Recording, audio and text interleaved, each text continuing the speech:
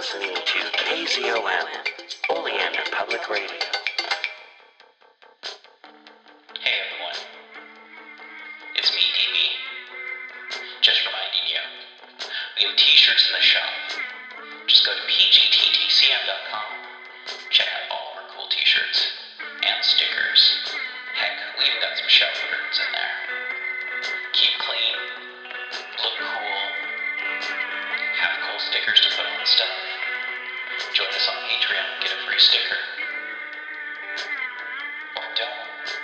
It's up to you. The Ape Men of Xlotli by David R. Sparks. Chapter 4. It was with Naida at his side and the other girls grouped about them that they started their journey to the cacique, whoever they might be, to have it over with, whatever that might mean.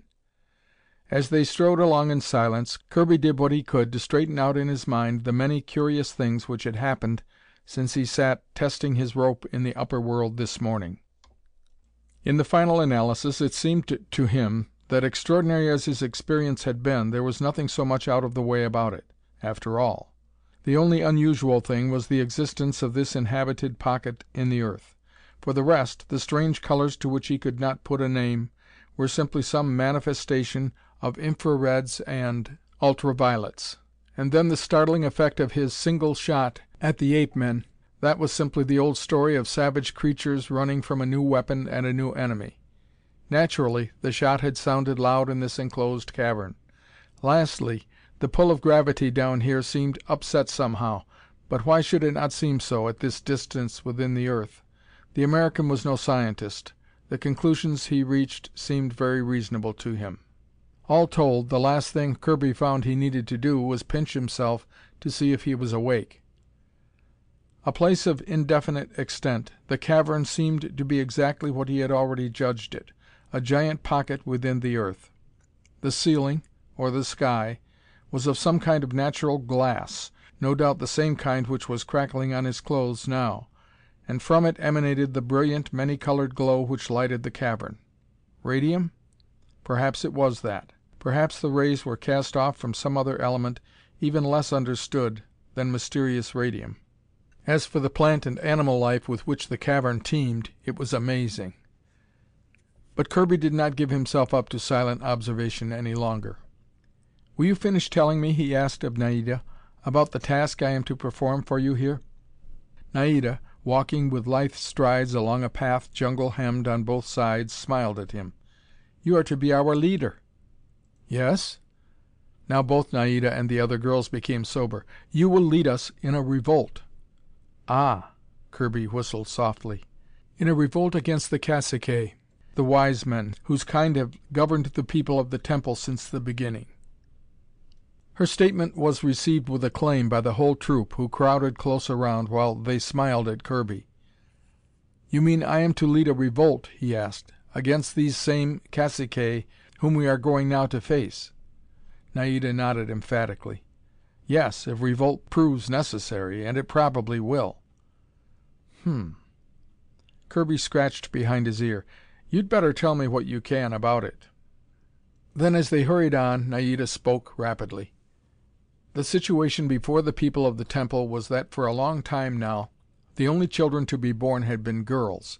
Worse still, not even a girl had been born during a period equal to 16 upper world years. The only remaining members of a race which had flourished in this underground land for countless thousands of years consisted of the caciques, a handful of aged people, and the 34 girls, including Naida, who accompanied Kirby now. On one hand was promised extinction through lack of reproduction. On the other, even swifter and more terrible extinction at the hands of the ape men, whom Naida called the worshippers of Xlotli, the rabbit god, the god of all bestiality and drunkenness. It was the menace of the ape men, rather than the less appalling one of lack of reproduction, which was making the most trouble now. Ages ago, when the people of the temple had flourished as a race, they had been untroubled by the worshippers of Xlotli. But now the ape men were by far the stronger, and they desired the girls who had been born as the last generation of an ancient race. The battle of this morning had been only one of many. Dissension between the caciques, who ruled the people of the temple, and their girl subjects had arisen on the subject of the best way of dealing with the ape man menace. Some time ago, Naida, heading a council of all the girls, had proposed to the caciques that support be sought amongst the people of the upper world. This would be done judiciously, by bringing to the lower realm a few men who were wise and strong, men who would make good husbands, and who could fight the ape men. This proposal the priests had promptly quashed. They would never receive, they said, any members of the teeming outer races from whom the people of the temple had so long been hidden. Those few who had blundered into the Valley of the Geyser during the centuries, and who had never escaped, were enough. Better, said the caciques, that a compromise be arranged with the subjects of the rabbit god. Flatly, then, the priests had proposed that some of the girls, the number to be specified later, should be given to the ape men, and peace won. During the time of reprieve which would thus be afforded, prayers and sacrifices could be offered the lords of the sun and moon, and to Quetzalcoatl, the feathered serpent. In answer to these prayers, the gods would surely send the aged people, who alone were left as prospective parents, a generation of sons. Once the priest's program of giving up some of the girls to the ape men had been made definite, it had not taken Naida and the others long to decide that they would never submit. And then, while matters were at an acute stage, a tall, blond white man had come to the Valley of the Geyser. Kirby. As Naida had finished her story, Kirby mustered a smile despite the soberness which had come upon him. "So the white man came," he repeated after her, "and all of you decided forthwith to stage your revolt." "Why not?" Naida answered. "We observed you until we were sure you possessed the qualities of leadership we wanted. After that, we did what we could to coax you to come here." Kirby grinned at that. "Now," Naida ended simply, "we will go to the caciques. If they accept you and grant our requests to them, there will be peace. If they rage, it will be war." Suddenly, she drew closer to Kirby as they swung along, and slipped her hand into his, looking up at him in silent entreaty. "How much farther?" he asked in a voice which became sharp. "Until we reach the headquarters of these caciques." "They live in a castle which our ancestors built ages ago on a protected plateau," Naida answered tensely. "It is a good distance still, but we will cover it soon enough." They crossed now one edge of a shadow-filled forest composed principally of immense, pallid, palm-like trees. Farther on, the path wound through a belt of swampy land covered by gigantic reeds which rustled above their heads with a glassy sound, and by things which looked like the cattails of the upper world, but were 100 times larger. Everywhere hovered odd little creatures like birds, but with teeth in their long snouts, and small frond-like growths on each side of their tails. About some swamp plants with very large blooms resembling passion flowers flitted dragon-flies of jeweled hues and enormous size, and under the flowers hopped strange toad-like creatures equipped with 2 pairs of gauzy wings. Finally, through a tunnel composed of ferns 100 feet high, they emerged to a still densely overgrown but higher country, which Naida said was a part of the Rorroh Forest. In the forest, Kirby gained a hazy impression of bronzy, immense cycads, and what appeared to be tree chrysophyllums with gorgeous blossoms. Then he received a much clearer impression of other trees with blossoms of bright orange yellow and very thick petals, each tipped with a glassy, sharp point. The disconcerting thing about the tree was that, as they approached, the scaly limbs began to tremble and wave, and suddenly lashed out as though making a human effort to snatch at the bright travelers. Naida and all the others hurried along without offering comment, and Kirby asked no questions. Once he thought he saw a group of gorilla creatures paralleling their course back amongst the forest growth, but if Naida observed the animals she paid no attention.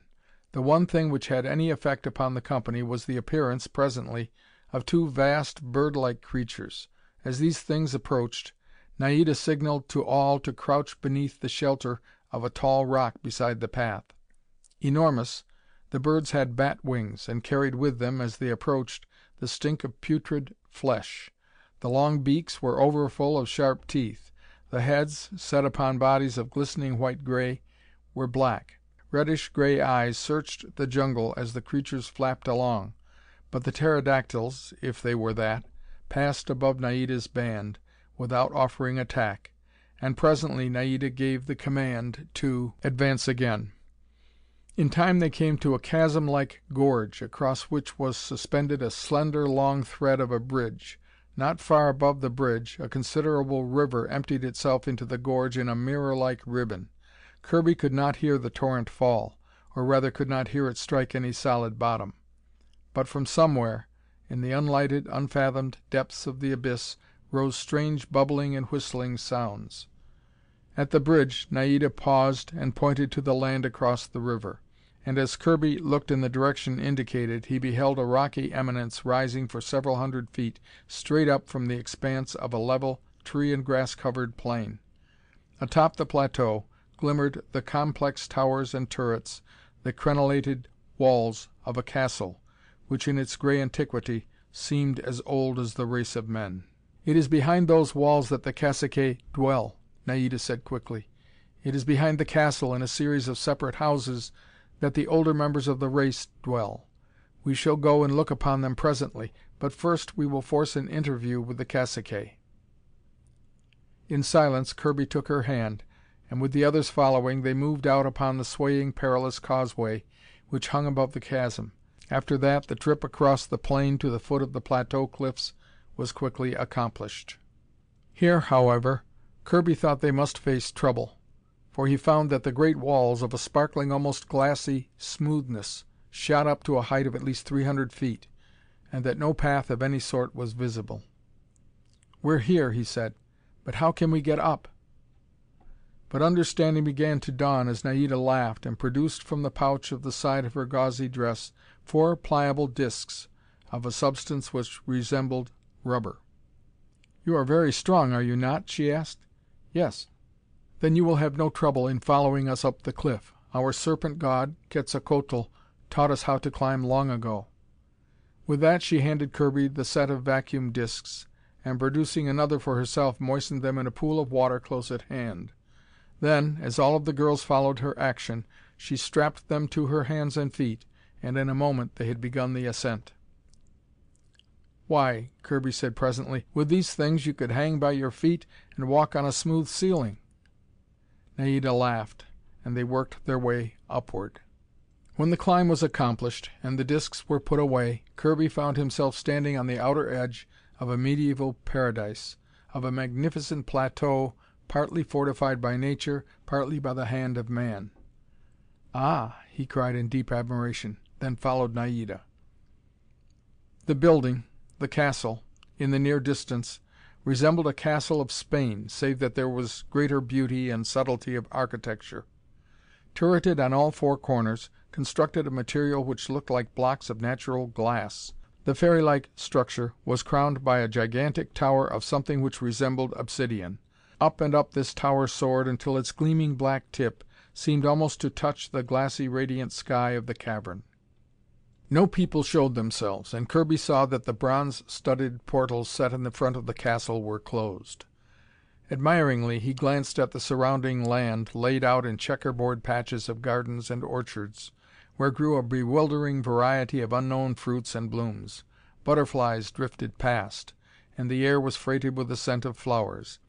Inside a walled enclosure, Kirby saw a good-sized plot heavily grown with the plant on which he had been subsisting. As they passed this ground, each of the girls, Naida leading, made a strange little bowing, gliding genuflection, and Kirby wondered. Now, however, new sights distracted him as they crossed a port drawbridge above a deep moat which was a fairyland of aquatic plants.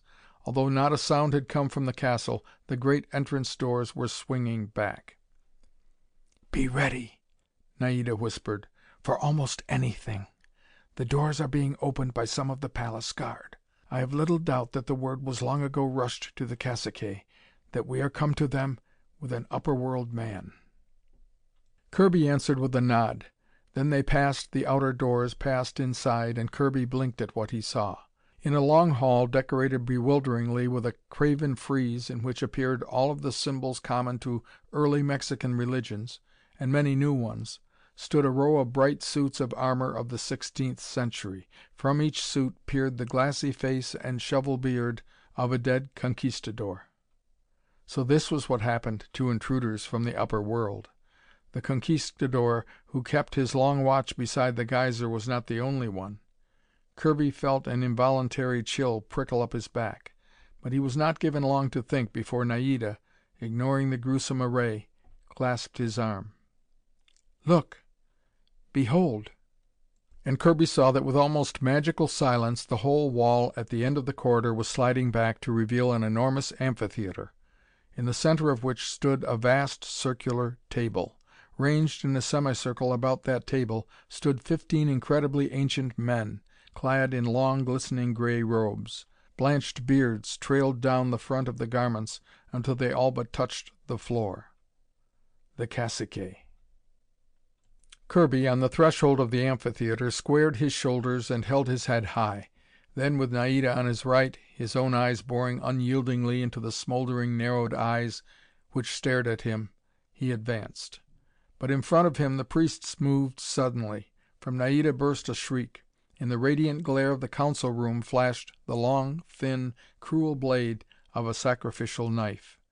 The cacique, who had whipped it from his robe, flew at Kirby with a condor swoop, talon hands outstretched, his wrinkled, bearded face contorted with fury.